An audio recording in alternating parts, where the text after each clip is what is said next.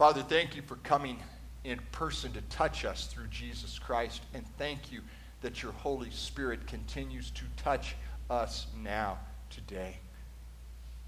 Thank you for the fellowship that we share here, the joy, the laughter, the praise, the thinking that comes about because we belong to you and know that we belong to you as we fellowship together. Thank you for Rex's faithful ministry. Lord, thank you for your faithfulness to him and keeping him strong and leading him through 80 years of belonging to you. Thank you for faithful family that taught him about your good news. Thank you for Karen, who stands at his right hand, shoring him up and scolding him and telling him to behave himself because he needs to do that, Lord, so that he can be strong. Lord, thank you that we can bring all our concerns together, that we are a family. Lord, we pray for Dave and Denise Larson, who have lost a dear, dear friend, a brother in Christ, Mike Jones, this week. And we pray for Mike's family, and we ask that they would know how powerful is your resurrection promise. We praise you that Mike knew you and loved you and is home present with you. We thank you that we can testify to that as your servants in a world that is full of darkness and doubt and fear and anger and murder. May we be vessels and instruments of your praise as we turn our lives to you, and may we become aware of the situations that need your tender touch. We pray for Karen as she continues to heal. Let her know the presence of your Holy Spirit's healing hand. And may she know it through this congregation. Thank you, Lord, that we can lift her up. And those who are suffering also, who are needing your tender mercy and your healing. Lord, we pray for this nation. We pray for the anger and the bitterness that is too prevalent here. May the joy of belonging to you be our strength. May we draw others to know that is our hope. As we lean on you, as we become pliable in your hands, as we celebrate being part of your church far and wide in all the different corners of this world. May Jesus Christ be praised as we live out the prayer he taught us to pray, saying together with one voice, Our Father, who art in heaven, hallowed be thy name. Thy kingdom come, thy will be done, on earth as it is in heaven. Give us this day our daily bread, and forgive us our debts, as we forgive our debtors. And lead us not into temptation, but deliver us from evil. For thine is the kingdom, and the power, and the glory forever. Amen. Okay, it's on. There are different fervor heights for the microphone, okay?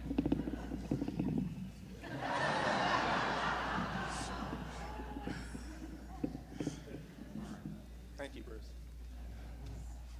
Good morning. My name is Nathan Berger. For those of you who don't know me, I'm one of your elders. And forgive my meddling, but what are our priorities in life every day?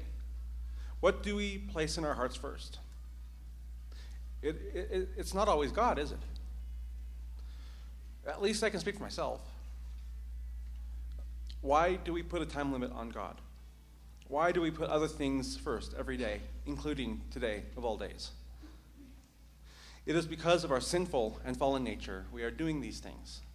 This Sunday and every Sunday, let us center ourselves before God, and every day, let us center ourselves before God and make him our priority, like he makes us his priority. After all, to paraphrase one of my favorite books, My Heart Cries Home, we need to learn that our body, our lives, our everything is truly his, not ours.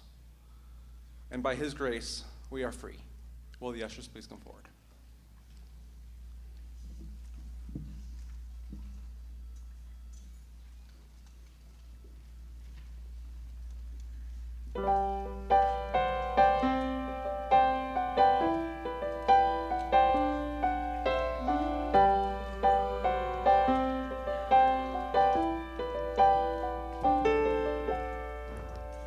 Who am I that the Lord of all the earth would care to know my name, would care to feel my hurt?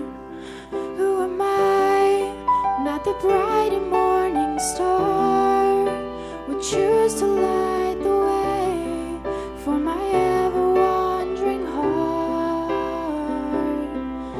not because of who I am, but because of what you've done. Not because of what I've done, but because of who you are. I am a flower quickly fading, here today and gone tomorrow. A wave tossed in the ocean, a vapor in the wind. Still you hear me when I'm calling. Lord, you catch me when I'm falling, and you told me who I am. I am yours.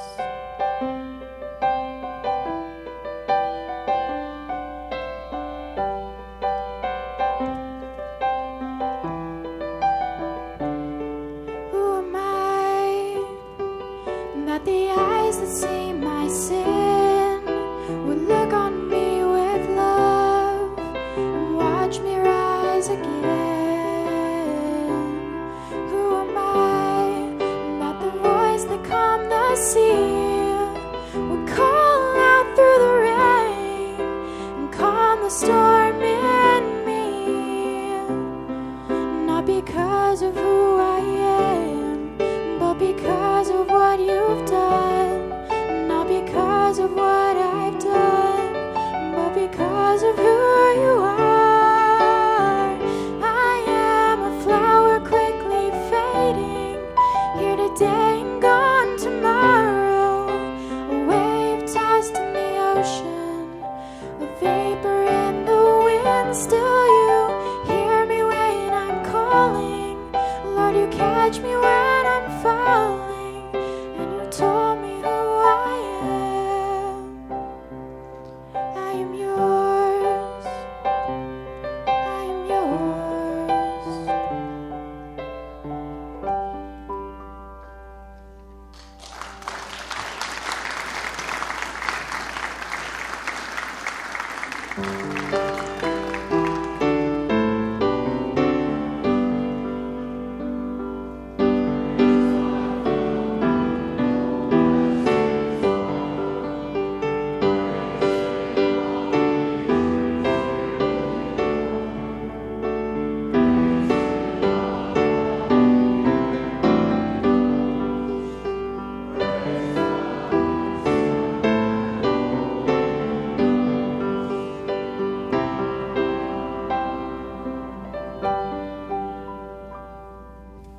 Let's thank him. Lord, how we do thank you that we are your priority. Who are we? We are your prized possession, and that you love us because we are yours, not because of what we've done, but because of who you are.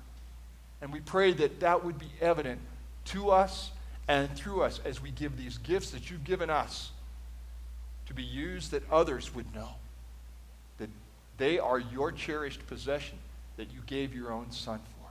And it is in his name we pray. And all God's people said, amen. You may be seated.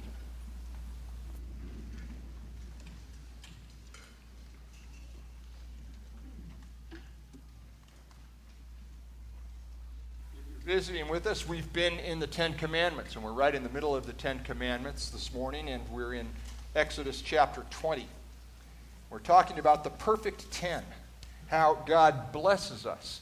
A lot of times these commands sound heard like injunctions or a scolding, but they're not. They're God's word of blessing and cherishing us, just as Elaine has just sung. Who are we that God would love us like this? Well, here's how he loves us. Listen. In Exodus chapter 20, God speaks and says, then God spoke all these words, I am the Lord your God, who brought you out of the land of Egypt, out of the house of slavery. You shall have no other gods before me. You shall not make for yourself an idol, whether in the form of anything that is in heaven above, or that is on the earth beneath, or that is in the water under the earth. You shall not bow down to them or worship them, for I, the Lord your God, am a jealous God, punishing children for the iniquity of parents to the third and fourth generation of those who reject me, but showing steadfast love to the 1,000th generation of those who love me and keep my commandments. You shall not make wrongful use of the name of the Lord your God, for the Lord will not acquit anyone who misuses his name. Remember the Sabbath day and keep it holy. 6 days you shall labor and do all your work, but the seventh is a Sabbath to the Lord your God. You shall not do any work. You, your son or your daughter, your male or female slave, your livestock, or the alien resident in your towns. For in 6 days the Lord made heaven and earth, the sea, and all that is in them, but rested the seventh day. Therefore the Lord blessed the Sabbath day and consecrated it. Honor your father and your mother, so that your days may be long in the land that the Lord your God is giving you. You shall not murder. You shall not commit adultery. You shall not steal. You shall not bear false witness against your neighbor. You shall not covet your neighbor's house. You shall not covet your neighbor's wife, or male or female slave, or ox, or donkey, or anything that belongs to your neighbor. This is the word of the Lord. Thanks be to God. May God take this word and bless us with it and give us a joy in belonging to him. Let's pray. Father, thank you. Let your good news come now and find us in all of its fullness, and with the full assurance that the words of my mouth and the meditations of all our hearts would be truly acceptable in your sight, O Lord, for you are our rock, and you are our salvation. And so we pray in the strong name of Jesus Christ, our risen Lord. Amen. You know, we look at this one straight little phrase, sentence, you shall not murder. It's how the New Revised Standard Version translates it. I'll talk about that a little bit this morning. But we look at that one statement, and as I look at that, I think, well, what does that have to do with this group of nice people? They're not murderers. Most of us are outwardly, at least, gentle people in a violent world. We don't want to kill or even seriously injure anyone, apart from very desperate times of protecting ourselves or a loved one or someone who is innocent when a crime is being committed, when a war is being brought forward. And some of you have had to do that as soldiers in the military. Some of you have had to do that as law enforcement people, and God bless you. It's a hard thing. But most of us don't want to have to do that. And this command could therefore seem pretty cut and dried, right? Don't kill. Most of us grew up on thou shalt not kill, right? Even as much as culture has little use for the Bible, there's a tragedy in itself and a whole other sermon. Even as much as culture has little use for the Bible, this still seems to be agreed upon principle in our world, doesn't it? You shall not kill. You shall not murder. It's part of the law. And so it would be easy to slide into simply spiritualizing what it means to kill or murder someone. Like killing with words. If words could kill, right? Thoughts could kill. We could so easily spiritualize it.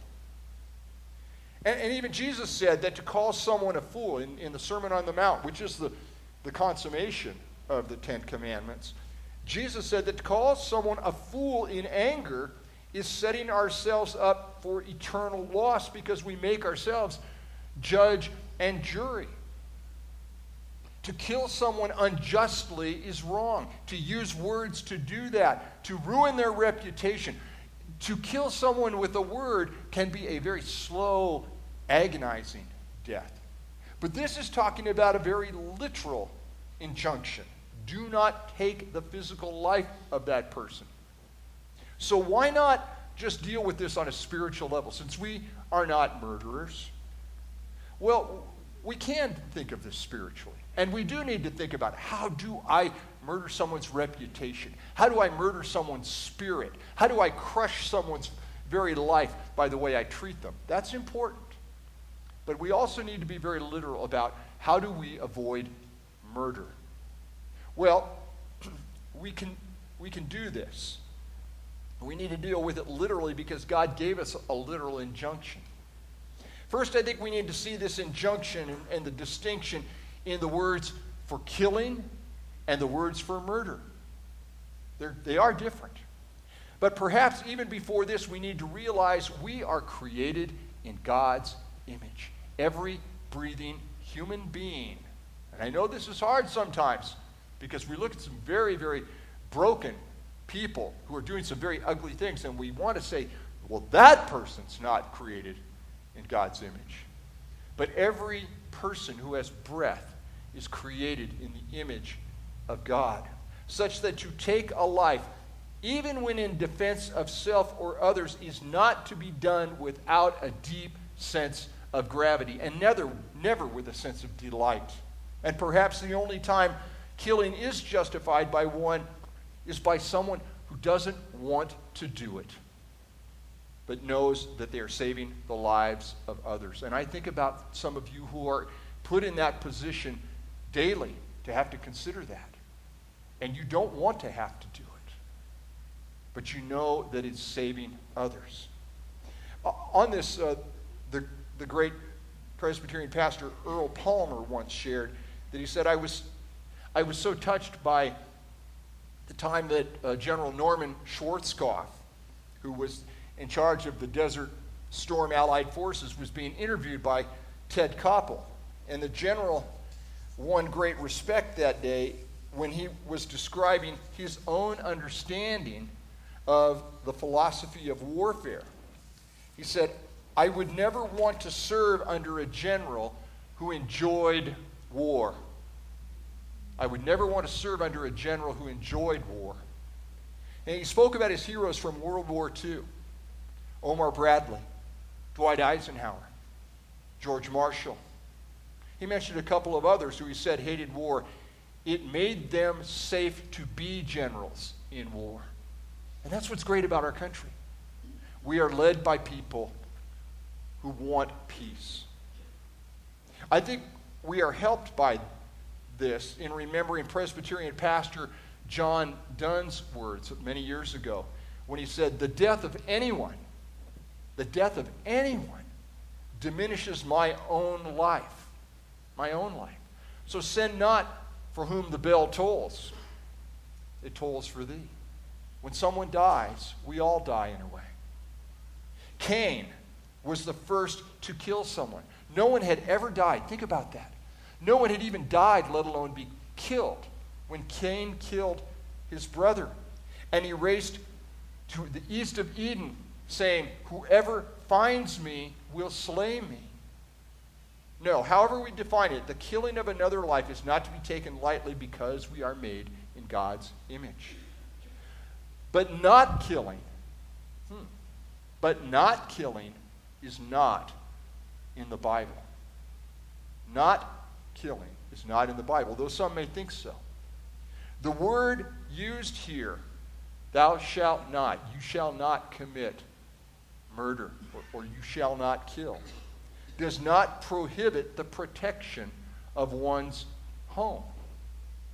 And that leads us to understanding what God meant when he placed this injunction before us. Remember, these words, all of these, are in place to protect us and to protect all of creation. Not just us. It's about all of the kingdom.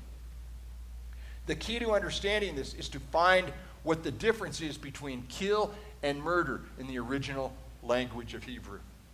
So I'm not going to get real technical with you, but I think we need to recognize this. You would think that of all the 10 commandments, this one would need the least explaining because it's so clear, right? It is the one that the King James Bible, as I've said, most widely used English translation says, thou shalt not kill. And so you would tend to think, well, you know what killing is, therefore no more conversation, right? Don't do it.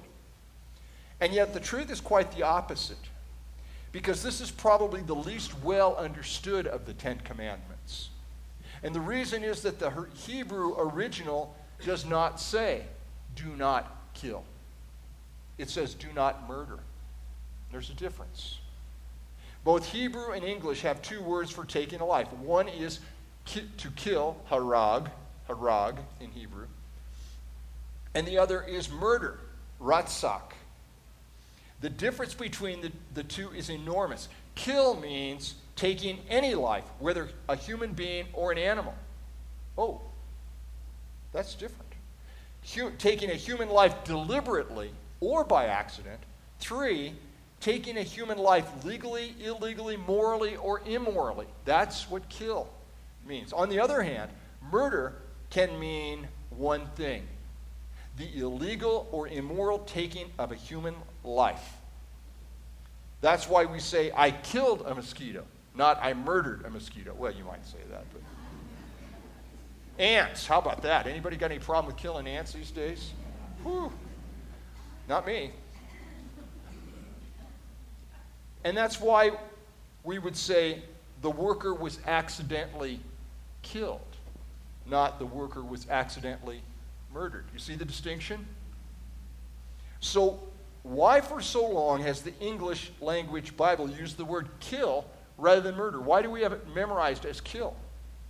Well, because 400 years ago, when the translation was originally made in English, as we came into the Reformation and the Bible was being put in the vernacular of people everywhere in their language, kill was used interchangeably with murder, which is not accurate. As a result, some people don't realize that English has changed a great deal from 1610. And therefore, to think of the Ten Commandments prohibits killing. No, it prohibits murdering. But murder leads the list because deliberately taking the life of an innocent person is the most terrible thing we can do. That's why it comes before all the other injunctions about adultery and stealing and lying. That's why it's so important to understand that the commandment prohibits murder, not all killing.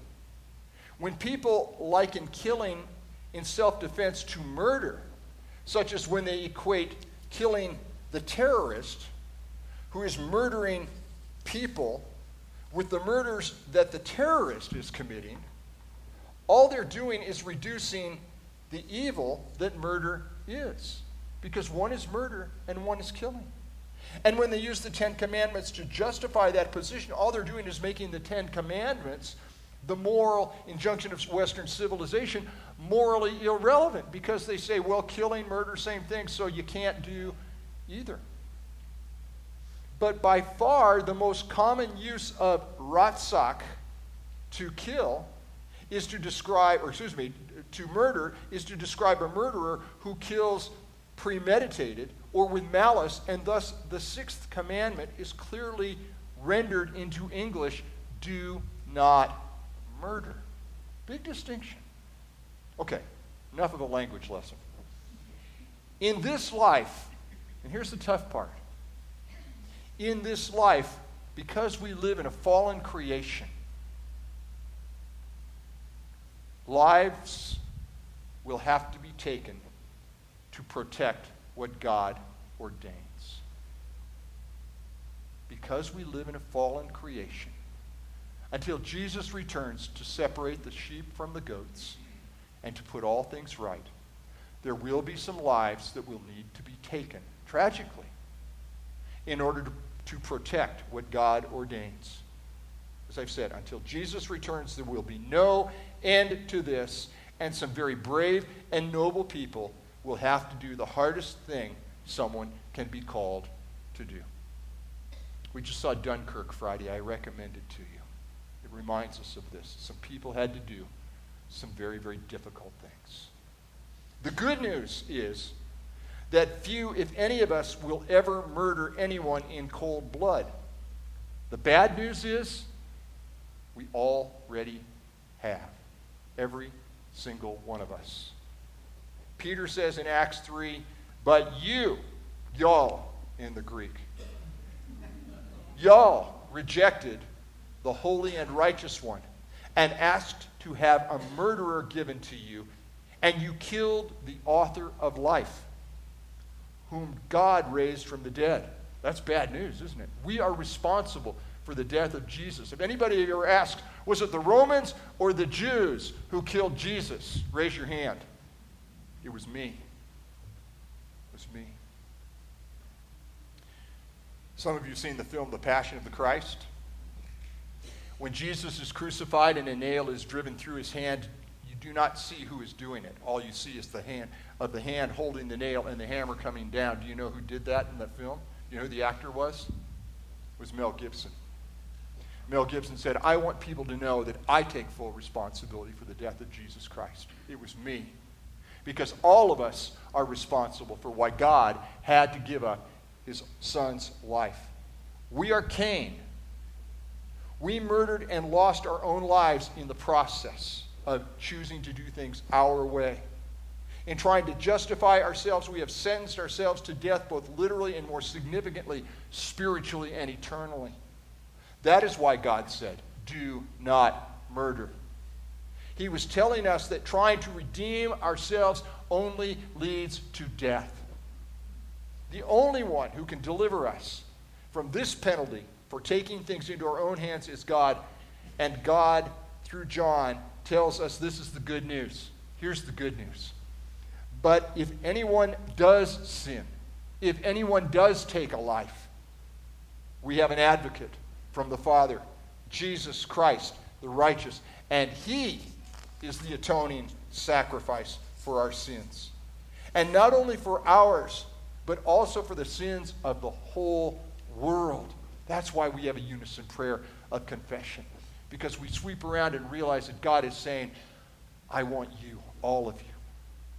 God is the Redeemer. We cannot redeem ourselves by murdering, literally or spiritually, but we can experience redemption as we let God redeem us from thinking we can be our own saviors.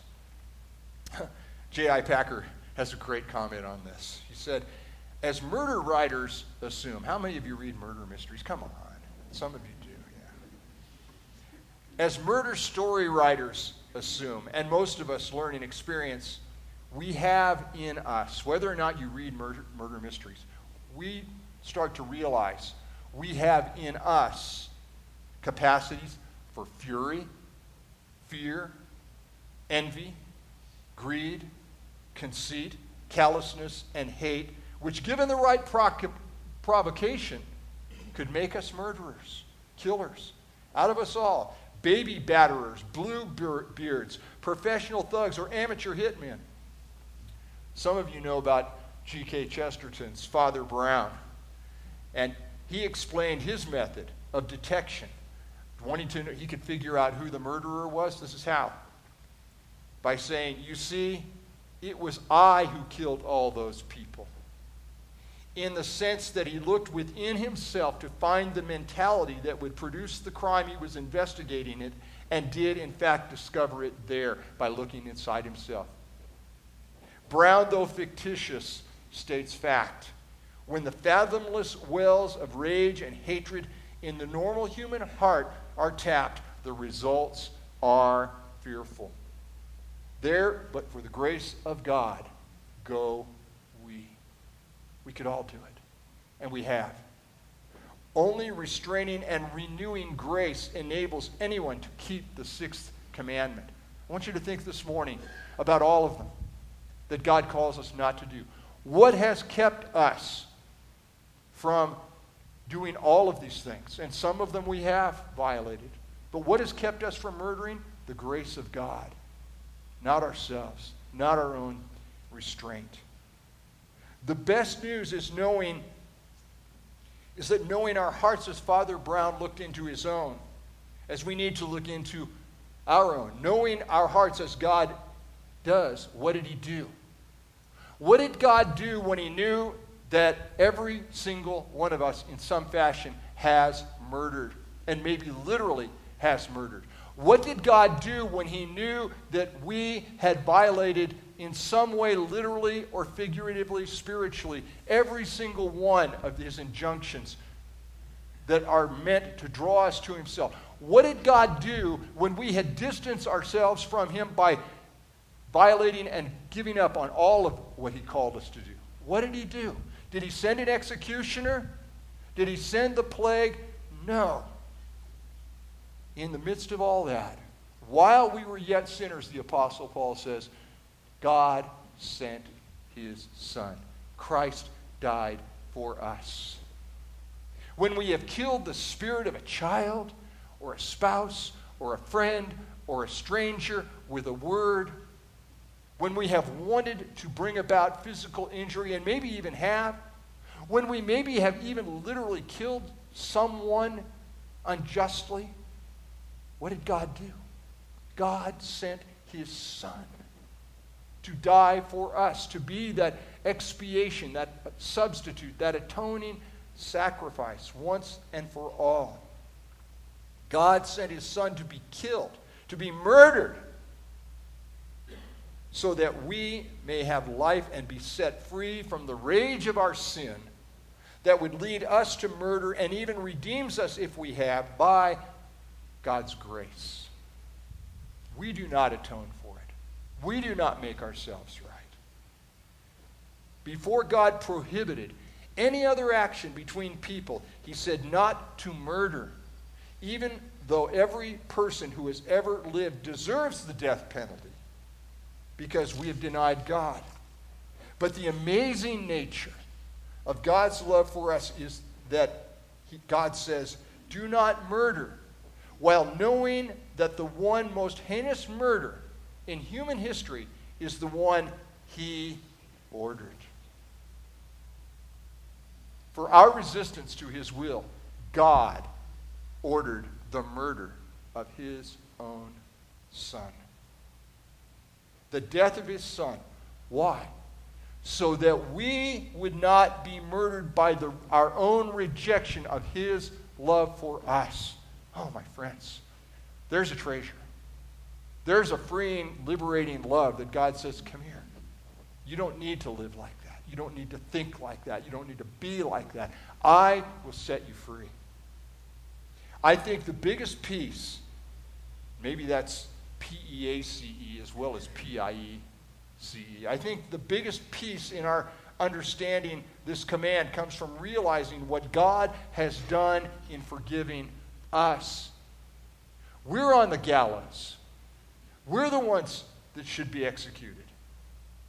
We have been offered salvation from murdering and being murdered by the deliverance bought for us by the life and death and resurrection of Jesus Christ. Who can say hallelujah? Hallelujah. We need to recognize that would be our status. We don't think of that seriously enough. We do spiritualize this way too much. God has rescued us. He's stepped onto that platform. He's taken the hood off of us. He's removed the noose from our neck.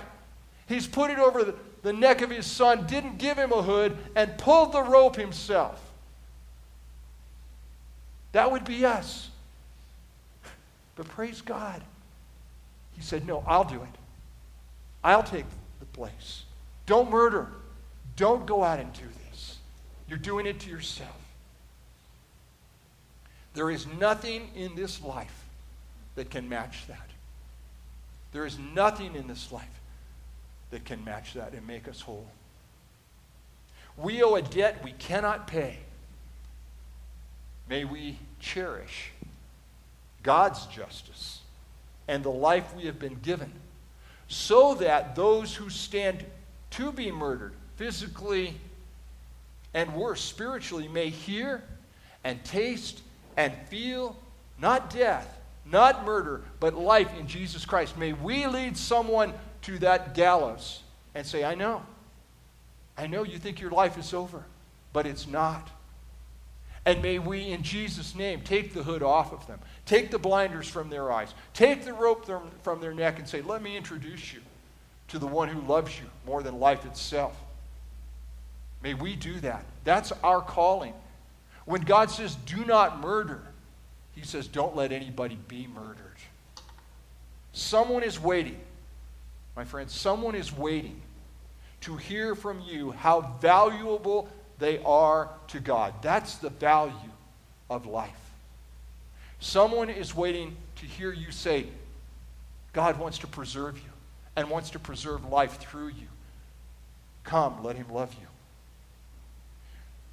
May we be agents of this message. Someone needs to hear that God wants to save their life. May we be agents of this message for someone today. May we look around for someone who's waiting to hear this. And may our lives be turned by God's grace to giving life as a sign to the world of God's redeeming touch in Jesus' name. Amen. Amen. Let's pray.